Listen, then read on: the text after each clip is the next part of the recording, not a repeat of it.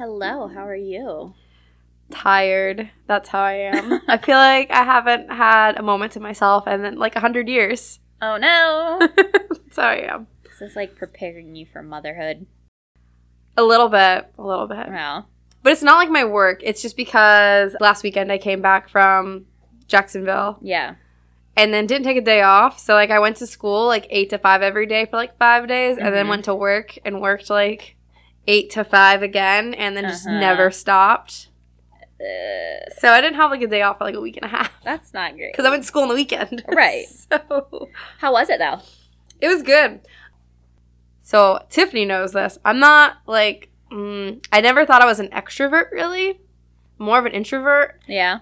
The class we went to, we sat in a big circle. That's how we did our class, and we checked in with ourselves, and we had to get up in the middle of the class and, like, come up with, like, role-playing, like, sentences and stuff. Tiffany's struggling with her mic. They're facing the wrong way this weekend, and so I'm struggling. So Yes. I'll get with the program in a minute. Continue. So day 1 we started this, but somehow by day 5 I was like, oh my god, am I an extrovert? Do I like this? It's like, I don't understand what's happening.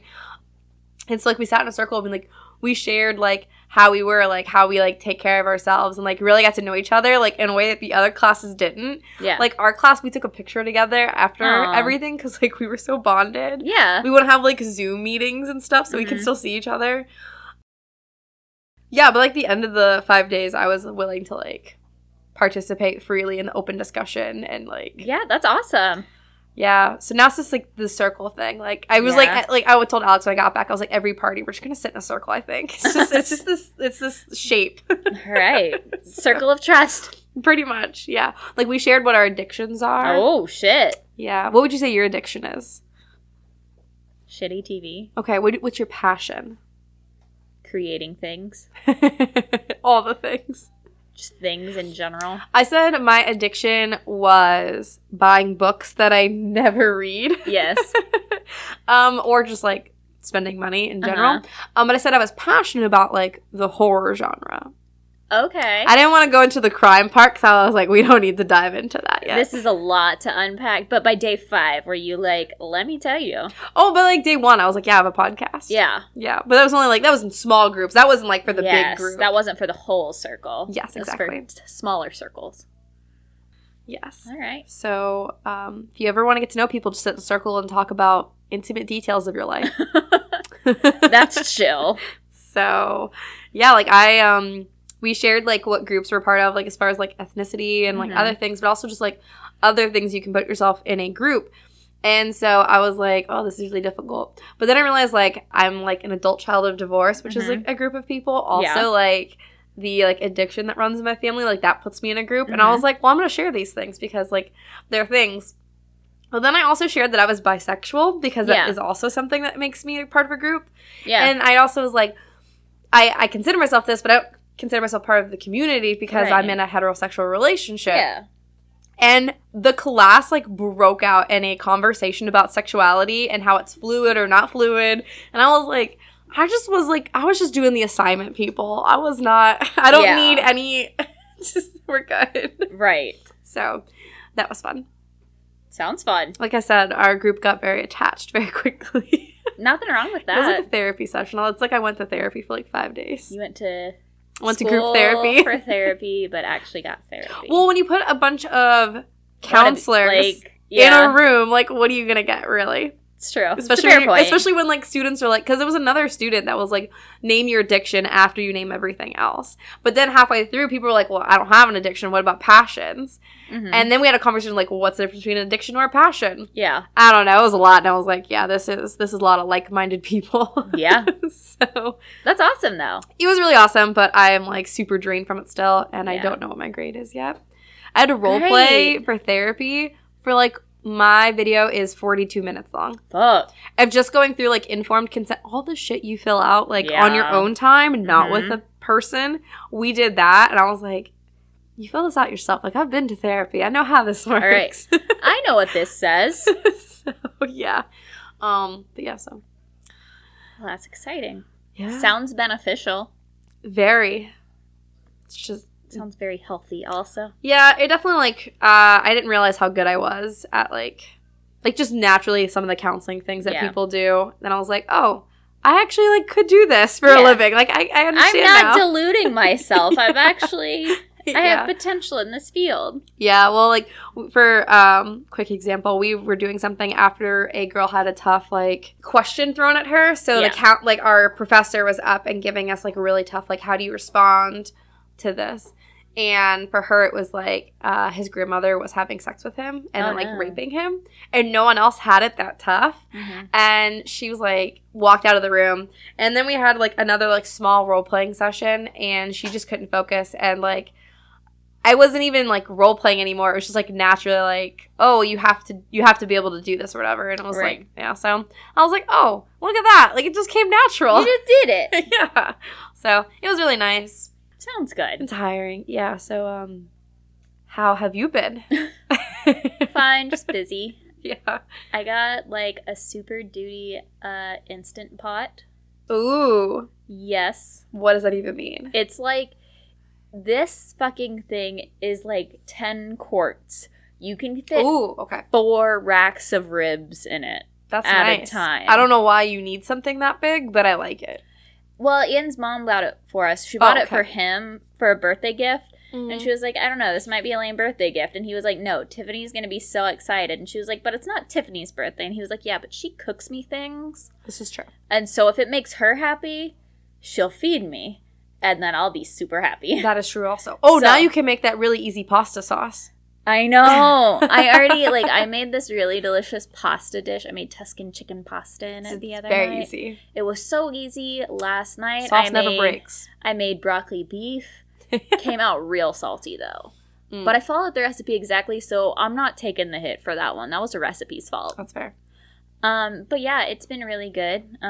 We are talking about buying a house now. Again? Yep. And but we went and looked at a house today. Yeah. To potentially buy. We are not buying that house. It had a murder room. It did. Like, when you walked in the house, it was like, oh, this is a totally normal, like, entryway / living room. But it looked like they had converted their garage into, like, a den. Mm-hmm. So you walked in and, like, all the walls were, like, this brown paneling. And on the back wall, there was, like, this, like, rattan shade. And so the woman who was showing us the house was like, oh, let's open this up and get some natural light in there. And she starts opening it up. Okay. And there's a door. No. Behind the shade. What? No. And the door has, like, one of those old-timey, like, looking locks, like, with a keyhole that's actually shaped like a key. Like, for, like, a skeleton key? Yes. Yeah. And then there's a deadbolt at the top. That's on the outside. Bolted. Yep. Yeah, that makes sense. And, I was like, all right, so serial killers used to live here. Like, there's definitely a dead body behind this door. Or there's something. Like, why doesn't that person know there's a door behind those shades? So, we're like, okay, we're going to just open it up. Like, do we walk away or do we open it? And I was like, we got to open that shit. You want to unleash whatever evil's like, inside. I want to know. Well, I want to know. If I'm looking at buying this house, I want to know what's in the fucking murder closet before I buy it. Pro tip, we don't know what's in the murder closet. Because we unbolted the door. Is it still locked? And Ian was trying to open it, and there was a nail at the bottom of the door that was, like, nailed in so that the door could not be opened. Mm.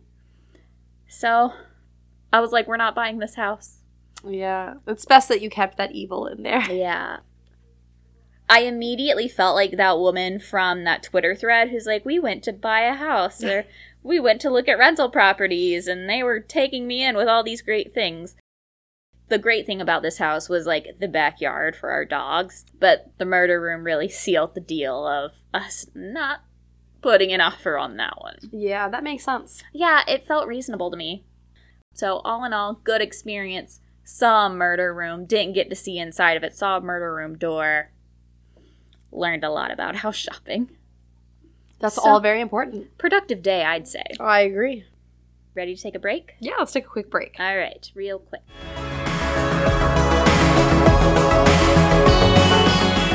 that ice cube would like to stay on that straw, please. All right. It is time. Let's do it! Episode 19. Which is wild that we're already at episode 19. 20 weeks really flies by. I feel like we just started recording, too. Like, and I know we didn't. We did not. We've covered so many seasons, I feel like, of our lives. It's just, you know what? It's all blending in. It really bleeds together. I like, though, going back and listening to episodes from, like, the beginning of the season, and I'm like, oh, yeah, that did happen. Right? Because it's little things, especially now that we do, like, the weekly verdicts. I'm like, oh, yeah, that I did care about that for the briefest of moments. I was real excited about that. Listen, my weekly verdict for this week is going to be important to me for a very long time. That's fantastic. Yes. I'm glad you can hold on to that. I'm excited. Right now, what's our topic for this episode? Our topic is very broad this week. It is international cases. Mm-hmm. So we just had to pick a case that was not necessarily a murdery case, but it could be. Just based on somewhere that's not America. We don't even come back to America at the end. We don't. We just stay overseas. Well, who are you talking about today? Today, I'm going to be talking to you about Thomas Quick. Ooh. A.k.a. the serial killer who never existed. All right. I'm intrigued. Uh-huh. I shall bite. So I'm going to be honest. I didn't check how to pronounce things. No, of course you didn't. Because mine is over in, like, Norway. So this is going to be a lot of fun. I'm so excited. I am for this journey. Curious to see how this is going to go. Yeah, so I believe it's Isdal woman? Makes or sense. Isdal? Dal? I don't know. A's are hard. They could be whatever. It's true. I believe you read this quote? Mm-hmm. Okay, great. Take it away. Says, wow. Okay. It doesn't say wow, okay. That is the quote. We actually just quoted Tiffany tonight. Yeah, wow, okay. Oh, we're having a food delivery. Wow, this is amazing. Wow. Is that a Baja Blast for me? Wow. Okay. She got a fuck ton of food because. Great. Well, this is the episode where we eat. Wanted, so I was like, all right, let me just order the rest of the menu. Okay. It's like, I just take one of everything. Oh, man. Try one of everything on a Taco Bell menu. I checked for sauce before I left. Oh, thank you. Thanks. Thank you so much. Okay, so the quote. Yes, back to the quote. Thank you. Don't Love have, you. Thanks. The quote is, no matter how worthless a man may be, kill him and see how much he costs you. And that is a Chinese proverb. I don't know. It felt really fitting when I read it. It's fair. Well, we are drinking a tequila sunrise. Again, I don't know where I was going with this. I think I'm just doing it. Just out here doing the damn thing. Number 19. Like the employees at Taco Bell. Just out here doing the damn thing. I'm sure I need to write down the reason next to the drinks. I was going to say, from now on, you just have to do a little asterisk. This is what I was thinking at this time. So inside of it is tequila. Should be orange juice. Ours is not. Grenadine with an orange slice and a cherry. We have Sunny D in ours because my household is strictly a Sunny D household unless there is champagne involved. Okay, I'm gonna try it. We'll see what a Sunny D tequila sunrise tastes like. I'm sure I'll like it. I feel like we've had this before. I believe you and Ian have had it at the old Hallmark house. Like at the old house. Yeah, because we didn't have orange juice, but we had Sunny D. Right, like we're like, what can we make with tequila? If you are around a house that I live in, you will have some kind of orange-based juice. Delicious. Oh, thank you. My compliments to the chef. Thank you so much. How would you rate this? Okay, so I would rate this as like the guy on that show that your boyfriend is watching. My boyfriend, he doesn't have a name anymore. Well, you know. What is it called? Bar Rescue. Bar Rescue. Okay, the guy that comes in and yells at everybody. Okay. And I'm basing this also on previous experience. Okay. My experience with tequila sunrises. Is this a good drink? So it's really good. It's really nice and it's really sweet. But, like, it will bite you in the ass. It will kick your butt if it sneaks up on you and then it's like a boom yelling in your face. But then That it's makes really sense. nice because, like, I feel like with these, sometimes you hit, like, it's like, oh, this is sweet. I'm not even drunk at all. And then it's like, holy shit, I'm drunk. And you get really, like, fuck for a minute, depending on the setting you're It's in. when you're in the bathroom going pee. Right. And then you're like, it's okay, I'm drunk. I'm going to just have more. Okay. So, I see. Well, we have plenty of Taco Bell to I'm so excited. soak it all up. Well, my fun fact is a very quick one. Yeah. And that is the Tequila Sunrise has a movie, numerous restaurants, a hit song, a quilt pattern, and several flowers named after it. All right. Yeah. The origin of the Tequila Sunrise is unknown, but it was listed in bar guides of the 1960s. So they're not sure who made it or what bar it came from originally, but it was there in the 60s. That's pretty much it. Fair enough. Well, I probably should try it too. You should. So, 10 to 1, where are we? With 1 being the best and 10 being the worst, I would rank this as like 3. 2 or 3. It's solid. Like, it's a solid drink. Fucking hate tequila. I know, but it's delicious. It's never gonna go away. As I said before, today I'm going to be talking about Thomas Quick, aka the serial killer who doesn't exist. So, Sture Bergwall, he was born on April 26, 1950, in Falun, Sweden. In his autobiography, which I cannot pronounce, even though I looked up pronunciation guides online, like I did look up pronunciation because I'm You could just say it. crazy. I don't want to do that. There's gotta be another way. There probably is. I'm sure there is. So he wrote an autobiography, and in it, he describes his childhood as a rough one, having allegedly been molested by his father and horribly physically abused by his mother. According to him, in his early childhood years, there was consistent sexual abuse by his father until he began going through puberty. At that point, his father literally said he was, like, disgusted with him and stopped abusing him. Around the time that his father reportedly stopped sexually abusing him, though, Sture began to exhibit similar behaviors towards other boys his age.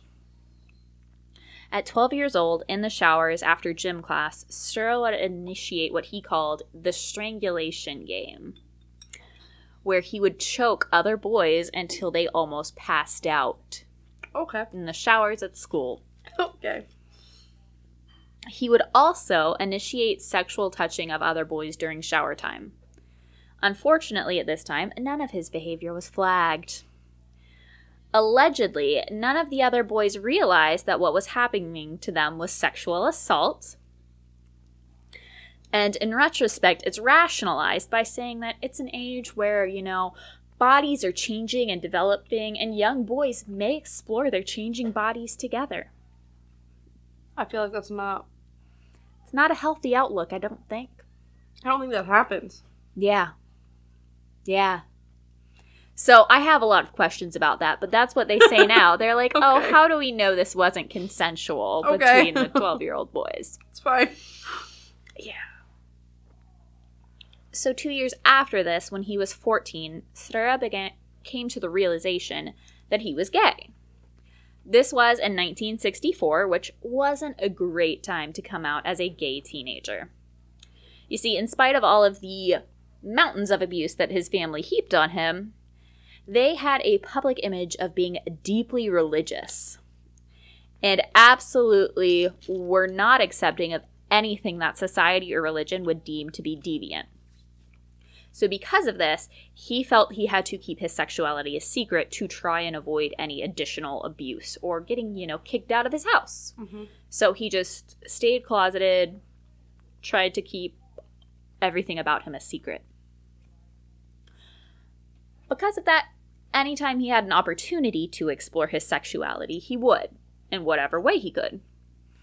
So because of that, he'd meet a variety of other people, both boys his age and men who were much older, who would offer him rides to go meet up with other younger boys.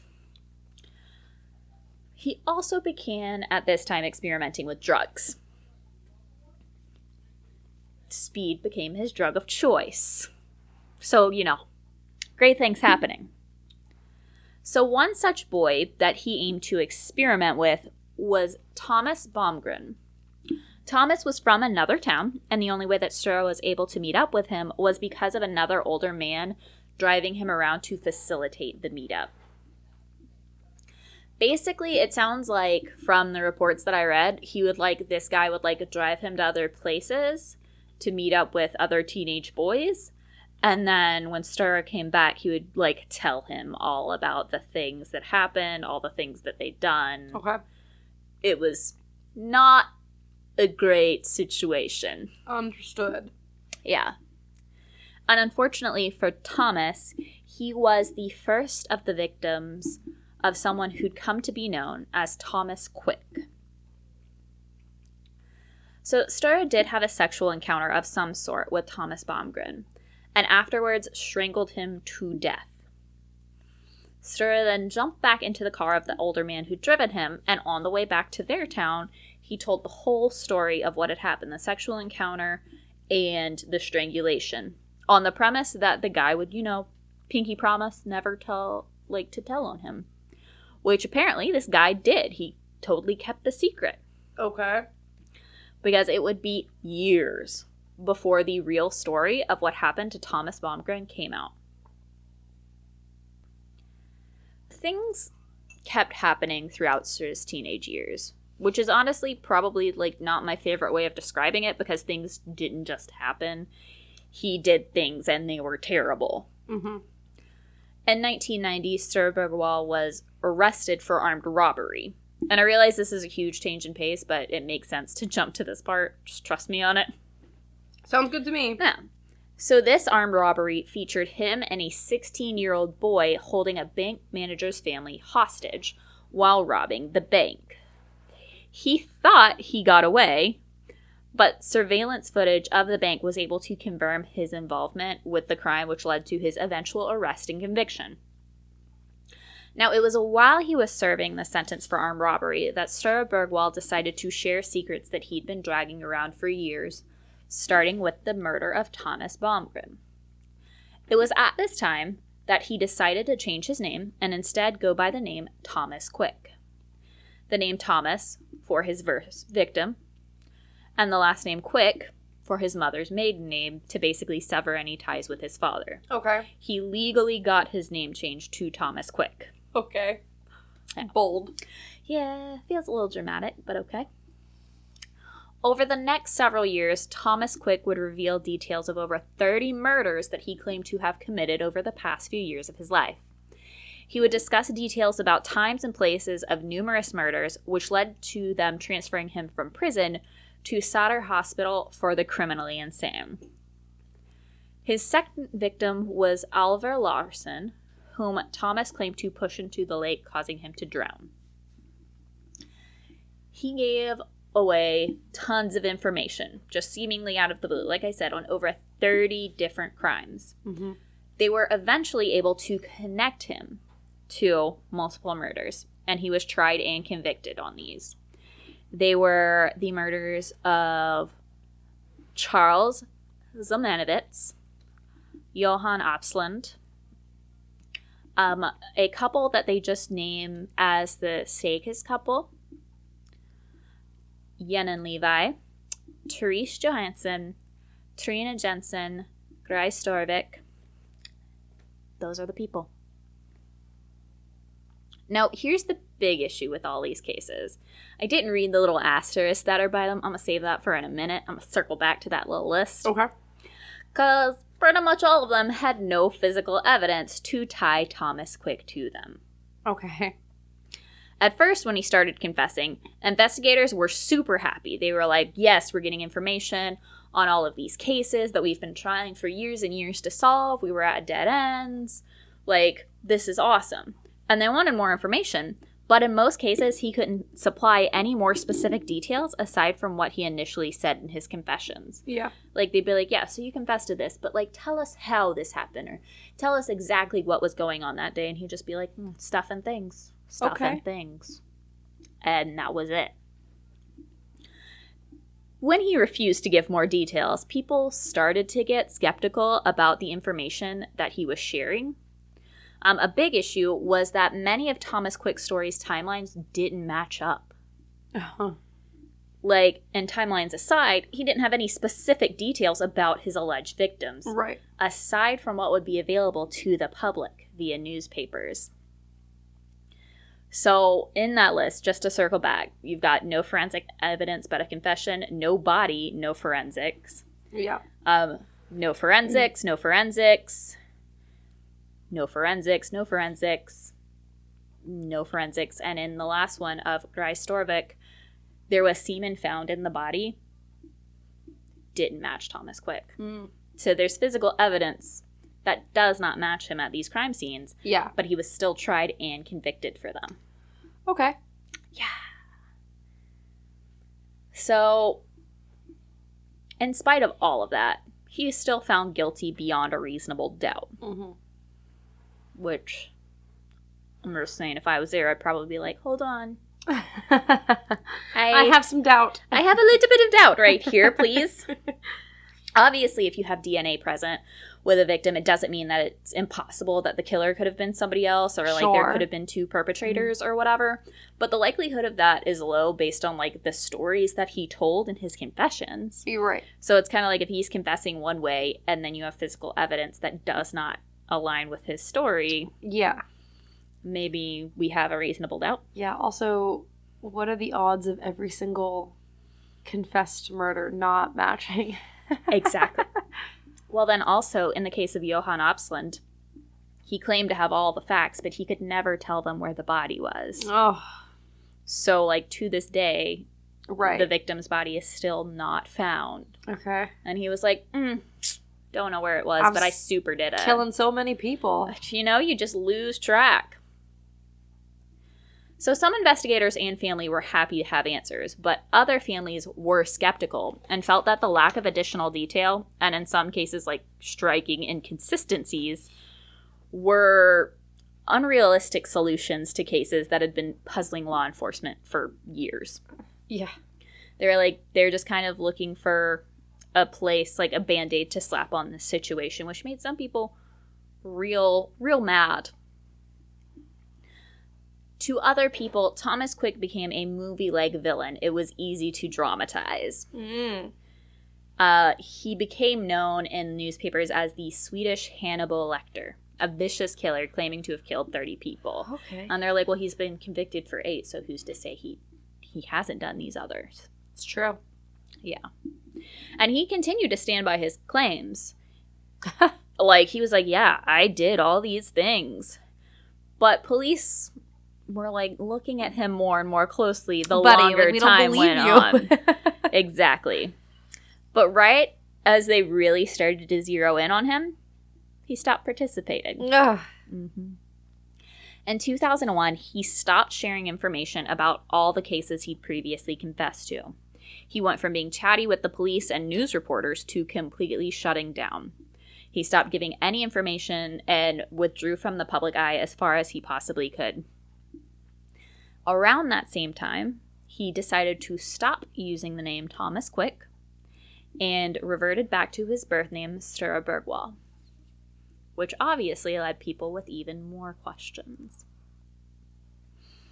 Trouble is, he's just not interested in answering questions. He doesn't want to play anymore. And over the next 7 years, he wasn't interested in speaking with anyone until Hannes Rastam took a special interest in his case. Ew. Mm-hmm.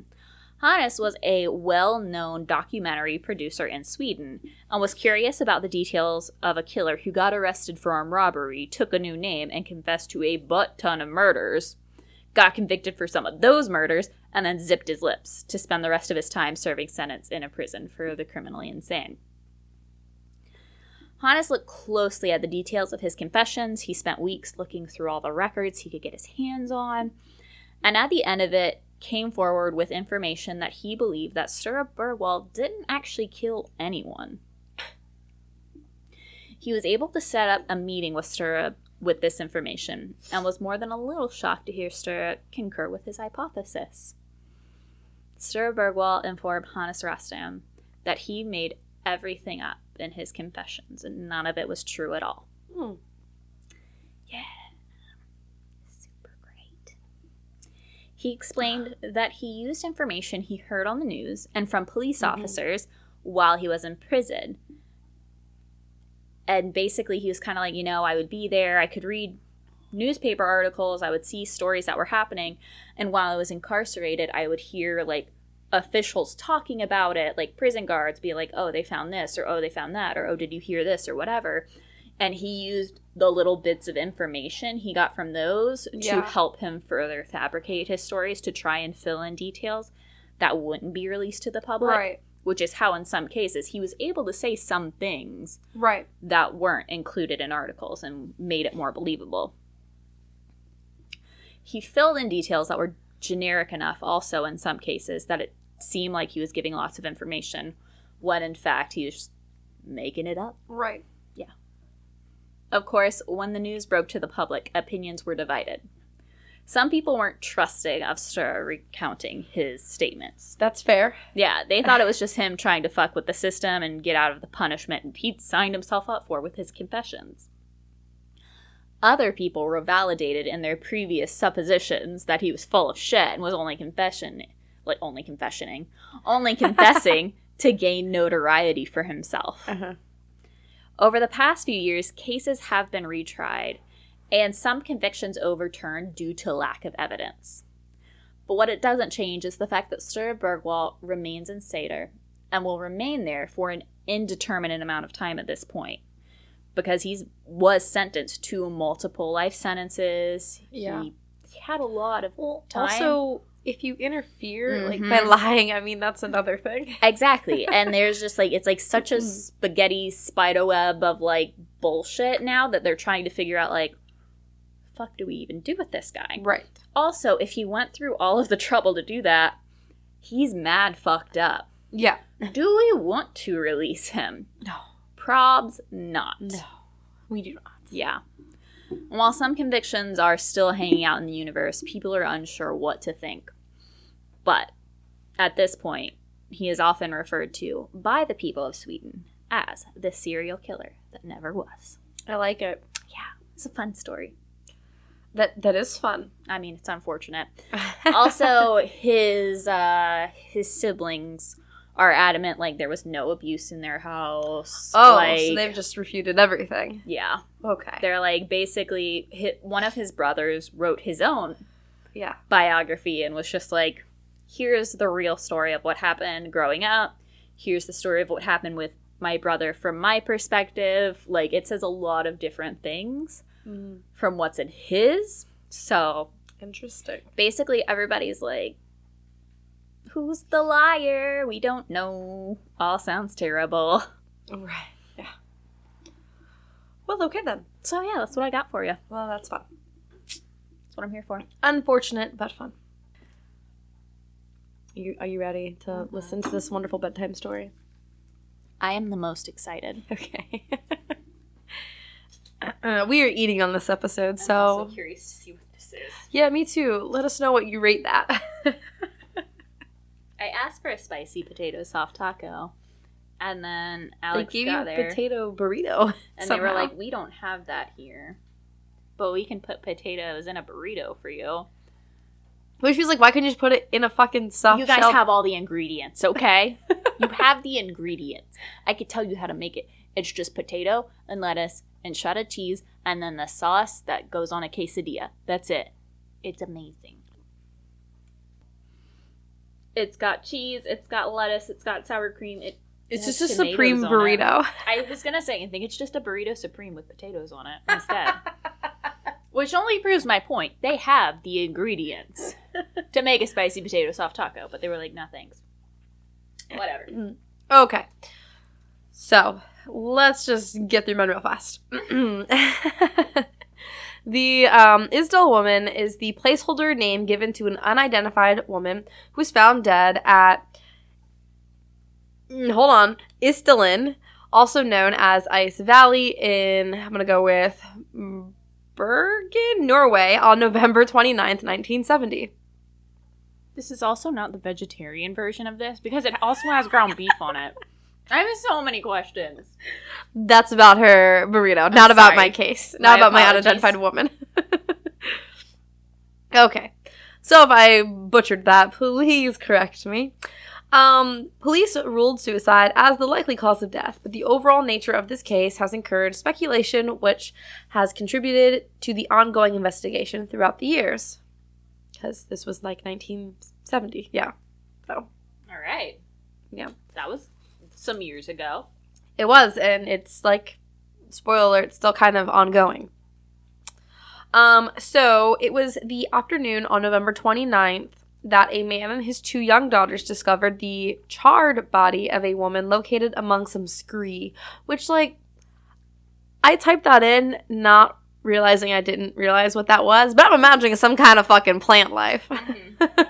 So, I don't know.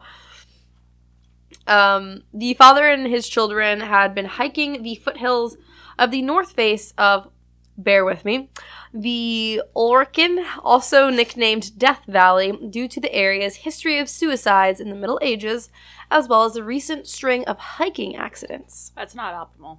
It is not, unless you're talking about the burrito. All of it? Really? I am not finishing that. Like, I got to the end, and now it's just, like, all sour cream and meat and potato. Yeah. And it's not good. Well, you still have your quesadilla. I have a quesadilla, so at least I got that going for me. You can get that prepared if you would like. Yes, I would. You go ahead. I'll just talk through it. It's okay. I didn't do enough research anyways. No, hold on. I'm almost done. Except this plastic won't tear anymore. God damn it. Okay, I'm ready. Okay. While on their hike, one of the daughters noted an unusual burning smell, which led to the discovery of this woman. Which sounds real traumatic. I was going to say, that's trauma for life. But, you know what? Maybe not, though. Their dad's taking them hiking. I mean, it sounds like pretty great. I don't know. So she's making a face. Finding a burned up corpse is trauma for life, I'm pretty sure, regardless of all right, whatever. how great the rest of your childhood was. So I'm going to go with Bergen, because I already said that once. Bergen police began their investigation immediately, of course, because, like, there's a burned body in the woods. They examined the site and noted the, I don't remember this, the position of her body as well as her clenched hands by her torso. Just seems kind of weird. Mm-hmm. As well as the absence of a nearby campfire. Yeah. Yeah. That's weird. The front of her body and clothes had been burned severely, leaving her unrecognizable. Also, there were some items near the body that were affected by the fire. Surrounding the body were traces of burned paper, and beneath that was a fur hat that was later found to have traces of petrol, I think is what that is. Thank you. Cool. Also, which, like, really indicates that maybe this was a murder, the labels and marks on all of the items had been either removed or rubbed off. Which, like, why would you do that? I certainly wouldn't take the time to do that before I killed myself. No, I would not either. Days later, investigators found 2 suitcases belonging to this woman at the Bergen railway station. Inside were clothes, money, wigs, and makeup. Similar to the body, all identifying information had been removed. So, like, no ID. There was, like, nothing really. Not a thing. An autopsy found that the woman died from a combination of a lot of things. Okay. Hold on. So, obviously poisoning by carbon monoxide. Mm-hmm. Okay. And then also incapacitation of, phenobarbitual sleeping pills, basically. She took a shit ton of sleeping pills. Soot was discovered in her lungs, indicating that she was burned alive, while her neck was found bruised, likely due to a possible fall or blow. Just some fun facts to throw in there, you know. So her stomach contents revealed that she had consumed between 50 and 70 sleeping pills. Shit, dude. I mean, how many can you get in a prescription? Or are we talking, like, melatonin? I was gonna say, well, also, like, in the 70s, maybe oh, that's true, things that's true. weren't quite as... It's a different time. Yeah. Different time. Also, 12 more sleeping pills were found next to the body. Her teeth and jaw had been removed as well due to her unique gold filling dental work, because this was not a common procedure. So they removed her jaw in hopes that maybe dentists from other areas might be able to identify their work. Yeah. Yeah. I don't know. They still have her jaw somewhere. It's a very weird story. They lost it for a moment and then found it a few years after that, like down in the cellar. I don't know. I feel like they weren't storing their stuff really great. So, of course, the police appealed to the public for more information, like, as always. My watch is going off. Not important. As per the usual. The last time she'd been seen alive was on November 23rd, after she checked out of the hotel. Staff told police that she was a good-looking woman and roughly 5'4". Okay. I don't know why that was important, but it was. Okay, but they don't have, like, a name? We'll get into that. So she had brown hair and small brown eyes. According to the staff, the woman kept to herself and paid in cash. And when she checked out, she requested a taxi. Even with them asking the public, her movements between leaving the hotel into the taxi and the discovery of her body are just unknown, like, to this day, basically. Shit. Yeah. So, eventually, police noted that in the suitcases there was, like, lining that was, like, almost like a hidden compartment of extra I like that. things. Yeah. One of which was a notepad with odd entries inside that were, like, P.O. and then, like, some numbers or whatever. Uh-huh. They did decode them. So it was determined the entries were actually dates and places the woman had visited. So P would be like Paris, and then the day she was in Paris. Uh-huh. Or dates, whatever. Based on that discovery, police determined that this woman traveled around Norway and Europe with at least 8 fake passports and aliases. Damn. Yes, at least 8. Okay, so she's a spy. Oh, we'll get there too. Oh, great.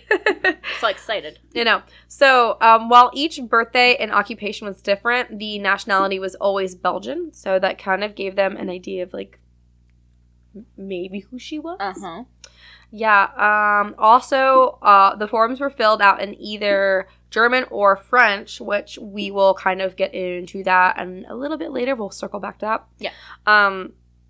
So police found the woman to have stayed in various hotels under these names, such as Genevieve, Claudia, Alexia, Vera, Fenella, and Elizabeth, with an S. Lovely. Yes.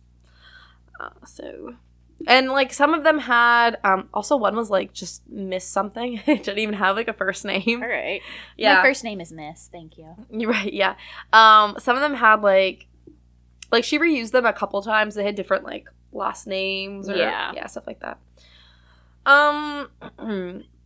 So, after police did some more investigation, they found out that when she checked into a hotel, right after checking in, she would change rooms. So she would check into a room. She's a spy. And then change rooms. Okay. She told staff members that she was a traveling saleswoman and antiques dealer. Uh-huh. Which, like, I buy it. Uh-huh. A witness had overheard the woman speaking German at the Bergen Hotel, while others have stated to overhear her speaking, what did I write? Flemish? Okay. I don't know what that is. And some broken English. Okay. What the fuck is Flemish? It's just a different language. You're from where, though? I don't know. What country? I am fucking uneducated. Same.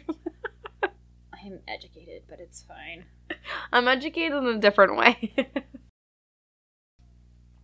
Belgium.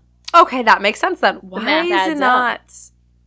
Why is it Flemish? Well, what else are they going to call it? Belgian?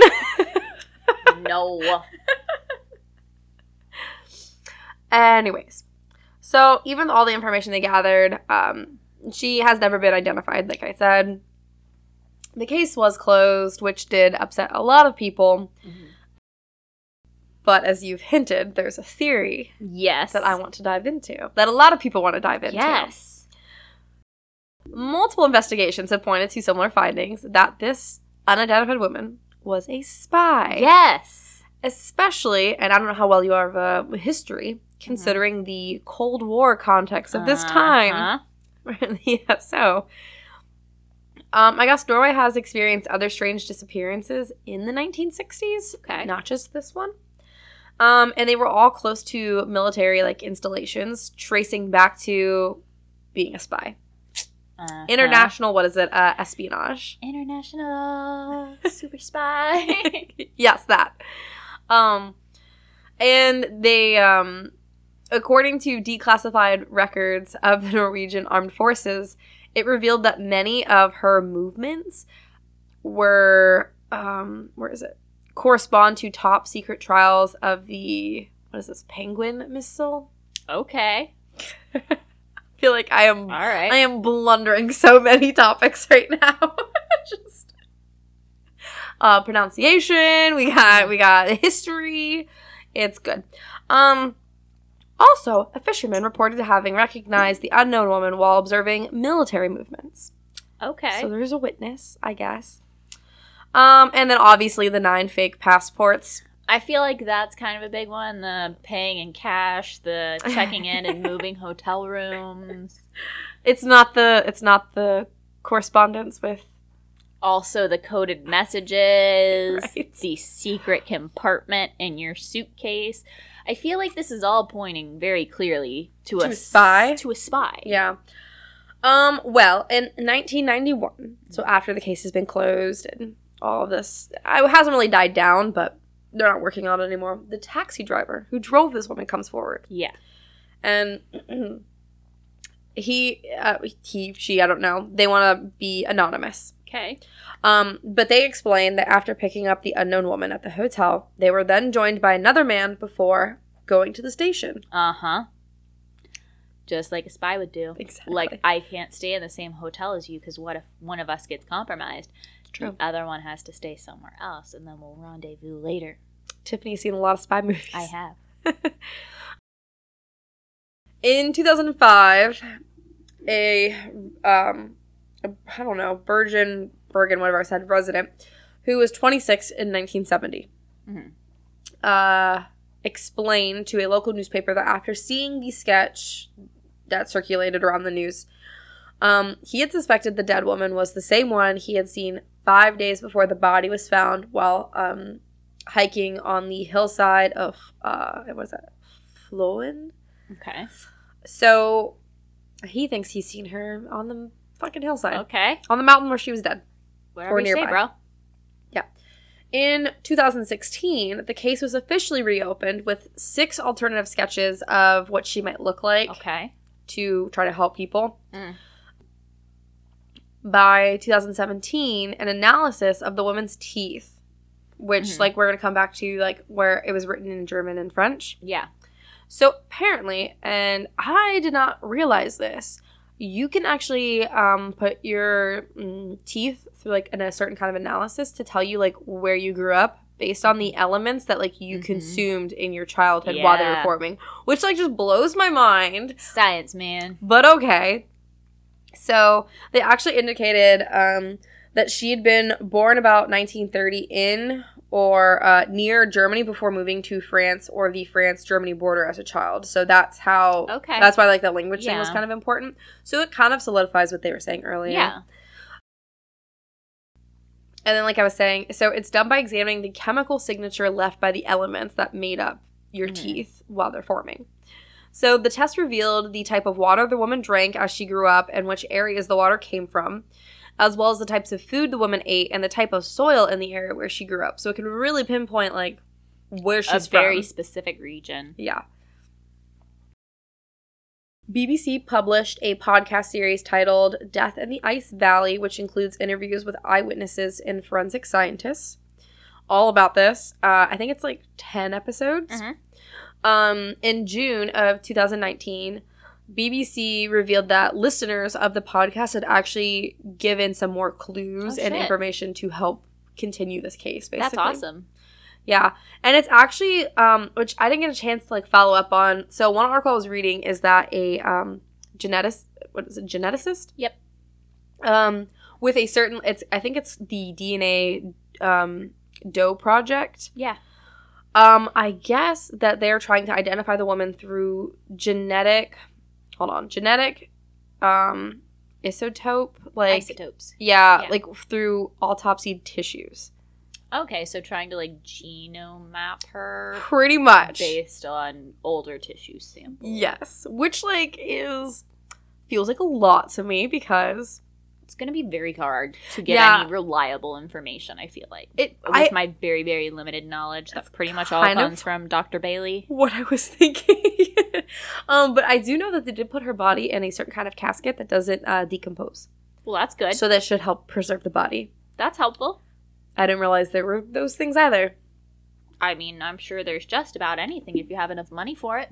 It's true. Well, this was an unidentified woman, so. Well, I'm just saying. That's why they had to put all the resources they could to getting her identified one day.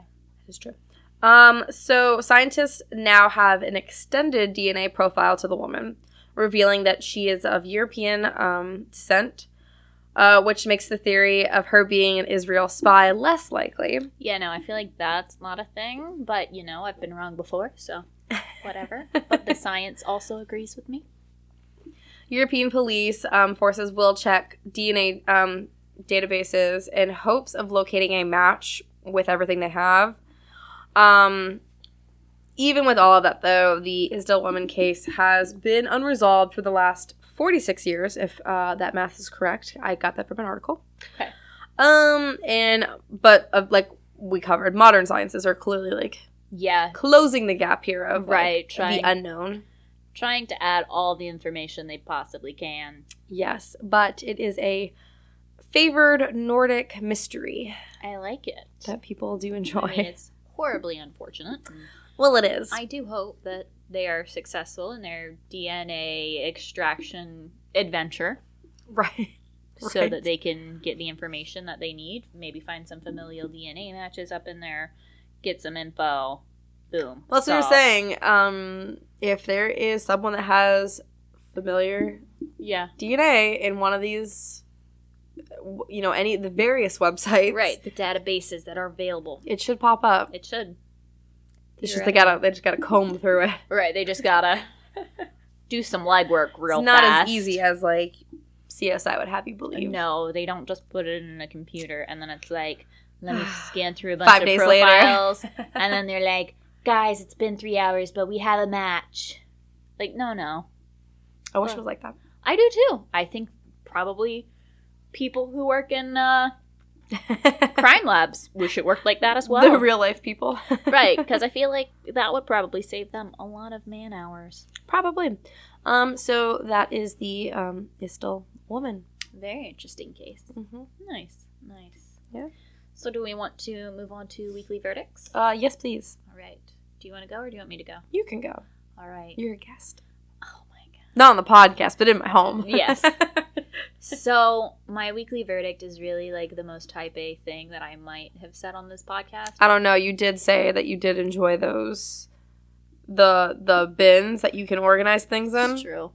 This is along that same vein. Okay. I got a new planner. Ooh. And it's making me really happy. Is it the one that you found online? Yeah. Okay. I just haven't talked about it on the podcast yet. Okay, no, I just wasn't sure. So if you decided on that one. Yep. It was on clearance. It's normally a $35 planner. I got it for $8. Steal. Great deal. And I've written in it so much already, and it helped me not miss an appointment already, because that's been a problem, and that's why I was like, I need a new planner. And I had a planner, but it ended in August, and so I was like, oh, well, it's ending, and I just kind of stopped writing in it. Mm-hmm. And then I missed some things and double booked myself and had to change some things around, and I was like, no, I gotta have a second brain, please. I'm also really terrible about putting things in my phone, at the time. And so having, a physical planner there makes me be a little more cognizant of, oh, yes, I need to write this down. So I'm really excited about it. It's also helping my anxiety levels because I can see everything laid out. All my bills written down in it. My schedule for the next, 2 months is in it. That's nice. Including, my escape room hours and all that good stuff. As well as, targets for each week. with Ooh. little check boxes. I'm like, all right. Like your goals almost? Exactly. I'm like, by this date, this shit needs to be done. And if I can cross it off earlier, awesome. But by that date, if it hasn't been done, then I just have to stay up. Yeah. Until the middle of the night. Okay. Until it gets done. That's fair. So, yeah, gotta work, bitch. I like it. Yeah. It's very nice. I'm quite happy. Good, I'm glad. My week has been so long. I'm trying to think of the days as like separate entities, and I cannot. So my weekly verdict, after a very long pause of me trying to think through my life, is that going to Jacksonville, because the whole point was to make like professional connections, because all of the people I went to residency with are hopefully going to be people practicing at a later time. And people have like different takes on different things and want to be published in different areas. Mm-hmm. So it's really fun to like go make those like connections. Yeah. Like not necessarily on a professional basis and like as like a friendly one, but to know that like later when we're all practicing and stuff, we can like reach out to those connections we've made. Right. Yeah. Well, and it's really hard anytime you get started in anything. It's really hard unless you have, like, a really strong mentor or something. Right, yeah. To, like, fuck, what do I do? Mm-hmm. So, it's really awesome. It's a great idea. I will say, there is a classmate of mine that is planning on combining psychology and astrology. Oh, boy. Yes. When I shared something about myself, he afterwards said, I hope this doesn't offend, and you have to answer if you don't want to. And I was like, oh, God, what is it? And he's like, what's your zodiac sign? And I was like, yes. You're like, this is my guy. So, yeah. And in a room full of people who believe in science, there was a lot of hot takes on zodiacs and astrology. Yeah. That's interesting. Yeah. But I think it's pretty cool because that's a different kind of, like, is it a coincidence that that sign acts alike? It's funny. I was talking about it with my mom the other day, and she was like, listen, Tiffany, you might think this is like some mumbo jumbo, but your body, she's like, is ruled by the moon. Well, that makes sense. And I was like, well, yeah, there's a period. You're a goddess. We're in sync. And she was like, and she went through it, and she was like, and you might think it's bullshit. She was like, but honestly, the more research I do into it, the less it feels like bullshit. Because, like, it does match up to some things. Yeah. So. It's very interesting. I don't know if there's any, like, actual science in the psychology and zodiac sign or astrology, but there's got to be something. Well, I'm kind of like, I feel like this is a what came first, the chicken or the egg situation. Yeah. Where it's like, okay, at the beginning, what happened? Did they say this is what you are based on your period in time that you were born? Or did they study people and then say, it makes me think of what you got. Nature versus nurture. Yeah. That's all I keep thinking of. Yeah. It's purely because if you're saying, like, and I am certainly not one who believes in, like, horoscopes that they write in the newspaper. I don't think he's going to do horoscopes. I think it's just looking at you as a person and, like, your for sure. full in-depth, like, chart. Yeah. I guess. But, like, at a certain point, you could just say, it's like saying, like, middle child syndrome. Mm-hmm. Or you're the oldest, so that's why you are this way. And a lot of people are way more accepting of that. Right. But if you're like, oh, well, typical Capricorn, people are like, okay, well, you're full of shit. It's my favorite thing to do. Well, not that, but... So, you're like, well, I'm a Scorpio, so that's basically your character tagline. Yes. It's my personality trait. So, First Responders Unit? Yes, please. All right. So, as always, you can find us on Instagram at Luminol Cocktail Pod. You can find us on Facebook, Luminol Cocktail Podcast. And you can find us on our website, which is luminolcocktail.com. We hope you guys enjoyed this episode. Can't wait for you guys to tune in next week to the final episode of Season 3. So yeah, we'll be back next week to serve you guys another round of Luminol Cocktail.